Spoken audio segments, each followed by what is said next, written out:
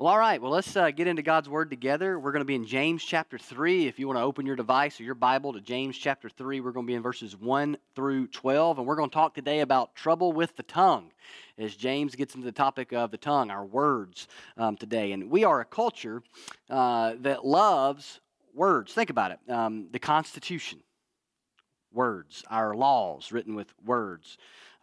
Words matter a great amount in our culture. If we get happy, we like to listen to a certain kind of music. If we get sad, we listen to a certain kind of music or watch a certain kind of movie. The way we communicate ideas in the workplace or in the marketplace or through our words. We listen to the radio, or we listen to podcasts to take in words for information, or watch television, or words, in other words, fill our lives at multiple levels within our family and workplaces, in our culture, in our government, and obviously in the church as we study God's Word, which He has given to us through these written words in the Bible. And in fact, we like to, in our culture, post things, like things, share things, tweet things through social media, all different ways of using words, using our tongue in a sense to communicate ideas. Some folks are convinced that we can't make it through our day unless we know exactly what you think about the president or Congress or cultural matters or other hot topics. We can, but that's okay. It's all about words. We love words. We like to share words. We like to share ideas. We like to communicate in these sort of ways about the way we feel and things like that. And words are incredible things. The tongue is an incredible tool.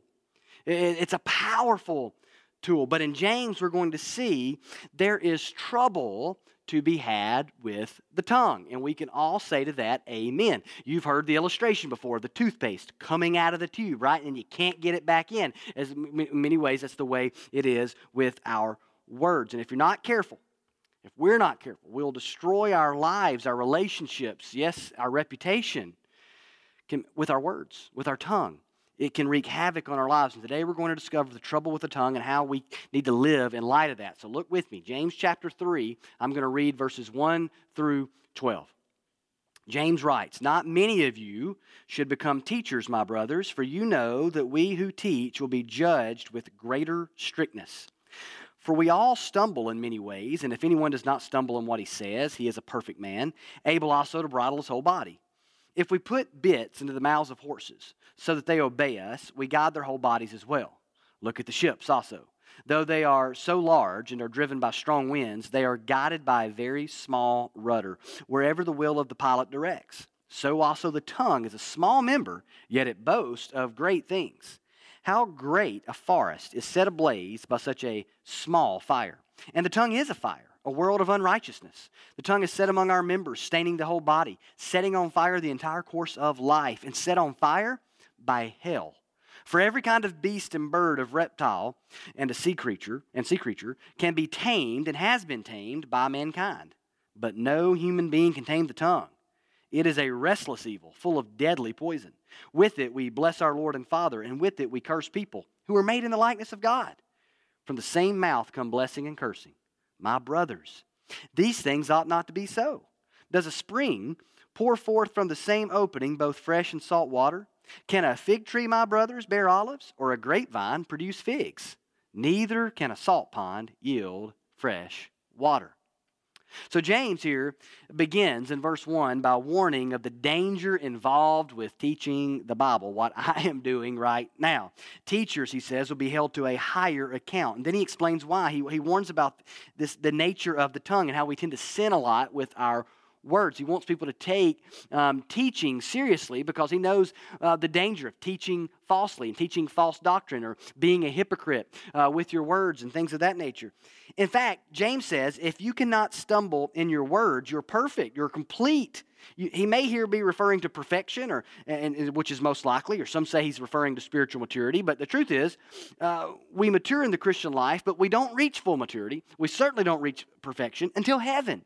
In fact, if you can master the tongue, you can master the whole body, is kind of what James is saying here. In other words, it's the hardest thing to master. And so here's the big idea today. The tongue is a troublemaker, but it can reveal our heart. It reveals our heart. The tongue is a troublemaker, but it reveals our heart. And James kind of expresses that for us today here in these 12 verses. And in this passage, I see 3 general warnings about the tongue, or things about the tongue that we need to know to help us understand the importance of addressing it and dealing with it and seeking to use it in a way that glorifies God. And by the way, a way that blesses others and not curses them, as James says. So here's the 3 kind of observations about the tongue from this passage. The first one is the tongue is powerful. The tongue is powerful. And he speaks of 2 kinds of things about the power of the tongue that I see here in the text. The first one is directive power. James uses the illustration of a horse and the bit and the ship and the rudder to explain that a very small thing can have influence over and give direction to a very large thing. So think about the power of a horse, as James says here. Someone uses a bit in the horse's mouth to control wherever they want the horse to go. Or think about the power of a large ship and even the wind, as James says, that drives that ship. But the very small rudder can steer that entire ship and determine the actual destination, the direction of that ship. And James is teaching, so too the tongue, while it is small compared to the rest of your body, is powerful. Now, it might seem insignificant. It has incredible influence over the direction of your life. It boasts of great things. Yeah, which is one of the things we can do with our tongue, right? We can boast, we can say prideful things, but its boasts are true in a lot of ways in that it can do great things, powerful things. It has incredible influence. J.A. Motyer writes, quote, "The tongue is the key factor in controlled living." He goes on to say the control of the tongue is more than evidence of spiritual maturity. It is the means to it. Incredible thought there. He makes this point by saying the tongue is more than what we say out loud, that all of our thoughts and all of our plans are directly connected to words. We form them with words, with our tongue in a sense, in our minds. Douglas Moo writes of this section, he says, believers who exercise careful control of the tongue are able also to direct their whole life in its proper divinely charted course. But when that tongue is not restrained, small though it is, the rest of the body is likely to be uncontrolled and undisciplined also. See, the tongue is directly tied to the heart. And the heart in the Bible is the real you. The inner you. It's the place of your mind, your will, and your emotions, and where those things flow from. Our words and our thoughts, they have a way of defining us. They have a way of shaping us and shaping our lives. And they have a way of revealing things about us, and they have a way of directing us. And if you can have self-control with your tongue, you can have self-control in any other area of your life. I've never met someone who was great at controlling their tongue in all situations, behind closed doors, you name it, that at the same time was very bad at controlling all their other sinful appetites. At the same time, I've never met someone that was only spiritually mature with their tongue and not in other areas. It's just never seen that in my life. There was a book some years ago that was written called The Power of Habit. And the author said in that book that some habits are keystone habits, meaning that if you form a good habit here, it has a way of influencing all these other areas of your life. And you might say that the tongue is a keystone to Christian living. Or as Motyer calls it, he calls it the master key, right? Like on a switchboard. And so it has incredible influence here, and we need to learn the importance of this directive power of the tongue. Also, our tongue, our words, our speech has has also the power to direct or to guide us to good or to kind of bad places, if you will, in life. Let me explain. How many times have you found yourself in a bad situation because you said something you shouldn't have said, and then the situation gets worse? Maybe even you had good intentions. Or words have power. How many times have you seen someone talk their way into something good or talk their way out of something bad? You ever seen that? Sure you have. That's the power, the directive power of words. With the tongue, a world leader can direct a country toward a war or away from a war. With the tongue, you can lead yourself toward a life of sin and rebellion or away from a life of sin and rebellion through confessing Jesus as Lord, turning away from your sin, and calling on Jesus, right, as Lord and as Savior. Man, the tongue has so much directive power, but it also has an untamable power. That's the second thing about this power. If you look down at verse 7, he says, every kind of beast and bird, of reptile and sea creature can be tamed and has been tamed by mankind, but no human being can tame the tongue. Incredible point there about the untamable power of the tongue. James paints this picture of wild animals and how people over the centuries have found ways to tame them, but not the tongue. It's untamable. You know, When I was a kid, growing up in North Alabama, I remember coming to Orlando on vacation. And I think there was this one particular year, we did what you would say in the, late 80s, early 90s, probably the late 80s, was like the big three, which was, you came down here and you did the beach, you did Disney World, and Gatorland. Not Universal, it was Gatorland back then. That was the big three. And I remember seeing that, man, just them interacting and engaging with these ginormous alligators. And that was such a weird thing to see as a kid. The other day, I was watching a video of someone somewhere who had a pet alligator, and this thing looked to be humongous. It had to be 8-10 feet long, and it was in their yard, right? It was in their yard and helping with the gender reveal of the child that they were having. I mean, just wild stuff, right, that we see with these wild animals. I was in our neighborhood just this past week getting the mail or something like that, and I look and there's something walking down the sidewalk, and I think that is a really big lizard. And as I walked closer to it and got closer to it, I realized it wasn't a really big lizard. It was an alligator, right, just walking down the sidewalk. Now, it was a small alligator. It was like this big, maybe a couple of feet long or whatever. And the county came and got it and took it to a canal and placed it back in there. But what I did not do was say, you know what, I'm going to bring this alligator into my home. It's going to become the sixth Malone, and we're going to raise this to be like some exotic pet or something. No, because those things eat people. I have no desire to try to tame an alligator. And even though you can look at around different exotic animals around the world, and you can think of an example of someone who's tamed a tiger or a lion or an alligator or a snake or whatever it may be, James's point is, okay, but you can't tame the tongue. You've got a better chance of winning a wrestling match with a 500-pound alligator than you do of taming your tongue in your power. It's an untamable thing. So it's got untamable power, the power of the tongue. Number two, the tongue is dangerous. Just like that wild animal, the tongue is dangerous. Just like an untamed animal can be dangerous, the tongue is dangerous. He says, how great a forest is set ablaze by such a small fire. The first danger he speaks of here is the danger of destruction. All it takes is a spark, a small prideful boast, a quick unforgiving word, a hateful remark, a hot piece of gossip, a subtle slander to start a raging fire in your life and in the lives of others. The tongue is dangerous. It can destroy, just as a fire destroys. I remember as a kid, Smokey the Bear would come on TV and he would tell you, only you can prevent forest fires. He would talk to you about the importance of putting those fires out if you were camping or something like that. All it takes is just one little thing to create this huge fire. I think about out west when it gets hot and when it gets dry, we get these raging fires out in California. And it may start small, but it can destroy homes and all kinds of property. It spreads. That's the destructive nature of fire. And words are very similar. The tongue is very similar. It can cause fire-like damage. What do fires do? It spreads, it consumes, and it gets uncontrollable. And that's the danger of the tongue, the danger of this kind of destruction. He actually says the tongue is a fire. He says it's a world of unrighteousness. He says it stains the whole body. It's one member, but it stains the whole body. It sets on fire the entire course of life, he says. So it's a fire in that it's consuming and uncontrollable when it gets going. And he says it's set on fire by hell. Now, James' point here is that the tongue has the potential to spew unrighteous things and thus to destroy your life, to put some events into motion that can just spiral out of control. Let me ask you, how many people have lost their jobs over words that they said? How many relationships have been wrecked by hateful, hurtful words? And once it gets rolling, the destruction just tends to spread and spread and spread and spread. Now listen, when he says it can stain your whole body, it's a small member, but it can stain your whole body. It can set fire to the entire course of life. Listen, it can mark you.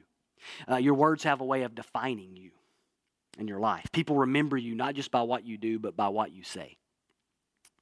Words have a way of staying with you and leaving a mark over time.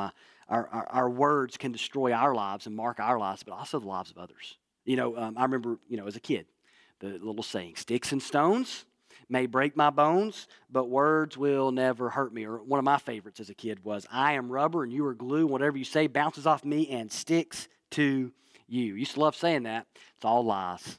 It's all lies. Words don't bounce. In fact, they tend to pierce like an arrow or a sword into the heart. In fact, he says they're like deadly poison. It's like a poison-tipped arrow that seeps down into the heart. They absolutely hurt. And a broken bone can heal in 6 to 8 weeks. But I'm telling you, words can do damage that lasts a lifetime. Lasts a lifetime. Some of you right now can remember hurtful and hateful words that have been said to you in your life that still hurt to this day. You know you can. You can remember things right now that you have said that you wished anything that you could take back. And it might have been something you said 20 years ago. That's the power of words. That's the danger of the tongue. He says it's a restless evil full of deadly poison set on fire by hell. Go back to the fall with me for a moment in Genesis chapter 3. How did the serpent tempt Eve? With words. There wasn't just a piece of fruit there. No, that he tempted her with words. In fact, the whole encounter was a conversation. Right? It was a dialogue in which she misquoted God at one point, in which the serpent basically told her God was a cosmic killjoy just trying to hold her back from becoming all she could be. Right? It was a dialogue. What did Adam and Eve do after they sinned? They continued to sin by blaming God. Adam blamed God with his tongue. Eve blamed the serpent with her tongue. And from there on, we see a litany of sins throughout the Bible committed with the tongue. You can run through this all through the Scriptures. The tongue is destructive. And Satan loves to twist and to use our words. And he loves it when we help set fire to things that he can try to help fan into flame with our words. Set on fire, as he says here, by hell. The tongue is destructive. And we need to beware of its power to destroy lives that have been evident ever since Genesis 3. But there's also the danger of hypocrisy. Not just destruction, but hypocrisy. In verses 9 and 10, he talks about this. James paints a picture of a double-minded kind of hypocrisy. Because we can be hypocrites with our tongues, and that's a grave danger that we all face. We can bless God with our tongue, and we can turn around and we can curse people made in his likeness, James says. And James reminds us that people are made in God's likeness. They're made in God's image bearers. And he's showing the absurdity of going to church, right? Praising God, singing the worship song, saying the prayers, saying amen, participating, and then going to work or going back home and cursing people that bear the image of the God that we praise. These things should not be, James says. It's rooted in the double-minded nature that James rebukes in people, starting in James chapter 1. And throughout the book, you see James calling out this double-mindedness, this hypocrisy. One foot in the world and one foot in the church or with God. One foot of faith and one foot of doubt. He's calling that out here. And it manifests itself, this hypocrisy does many times, with our tongues. Hypocrisy usually shows up in the tongue first. Before we say one thing and do one thing, we tend to say two different things. Or manifest our hypocrisy with our words. And hypocrites, people with double minds, can sing the right songs, quote all the right verses, but then also can whisper gossip and subtly slander people behind their backs. And it's all hypocrisy.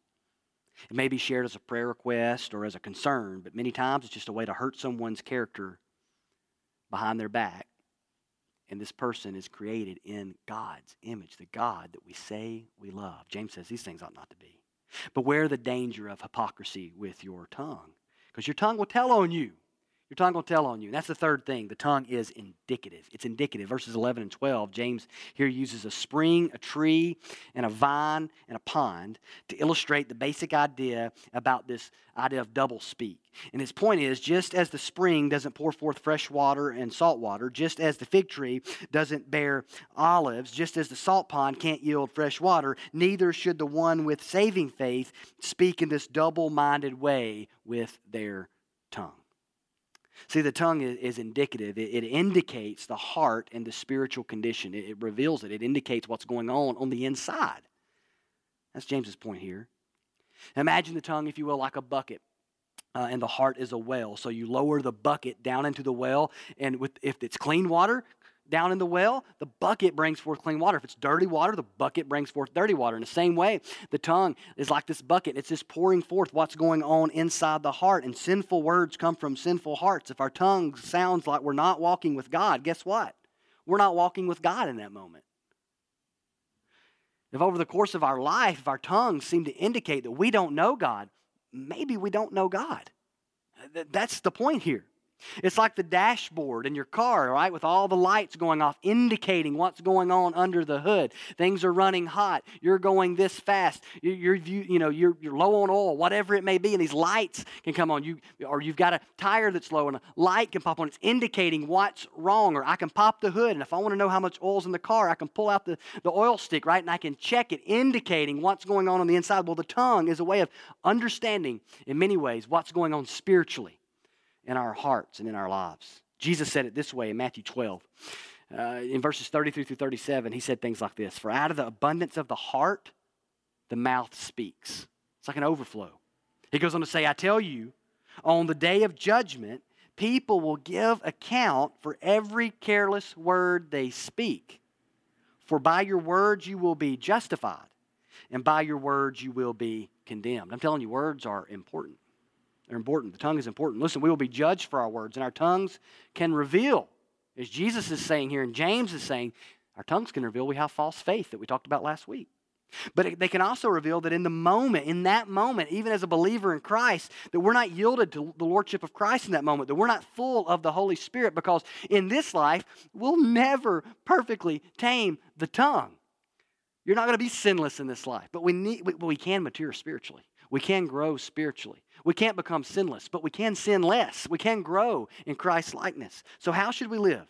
How should we live with this troublesome tongue that reveals things about our heart? Let me give you three words to help us kind of let this sink in and apply it today. The first word is ownership. Ownership. We've got to take responsibility for our words. As James says in verse 26 of chapter 1, "If anyone thinks he is religious and does not bridle his tongue, but deceives his heart, this person's religion is worthless." We got a responsibility to bridle the tongue. We need to take ownership. We're responsible for our words. We're responsible for the fires we start with our words. We cannot begin to mature spiritually in this area to bridle our tongue. We cannot begin to repent even if we don't first take ownership of our tongue. If Jesus teaches the tongue indicates my heart, then I can't make excuses for my words, spoken in anger or spoken in fear or spoken in frustration. I have to own them, and I have to repent of them, and I have to deal with my own heart. I have to take ownership. So that's where it starts. Number two, the second word is relationship. James says no human being can tame the tongue. In this life, we'll never perfectly tame it, but we can grow. And holiness and spiritual growth and maturity is only possible with God's help. I need more than a human being. I need God. First, I need a saving relationship with Jesus Christ, the God-man. Jesus is the only man to never sin with his tongue. In fact, the Scripture reveals that even when he was sinned against, he didn't sin with his tongue. The Bible teaches us. He had no sin. He didn't sin in any way. And Jesus, he died for sinners like you and me. He went to the cross and bore our sin debt and took the punishment we deserved, satisfying the wrath of God. And Jesus even died for the sins that we spoke and the sins that we thought. All of our sins. And it's only through him, through Jesus who died in our place and rose again, that we can have a new heart, as the Bible teaches, that begins to speak forth in a new way. See, when I trust Jesus, I receive the Holy Spirit who begins to change me.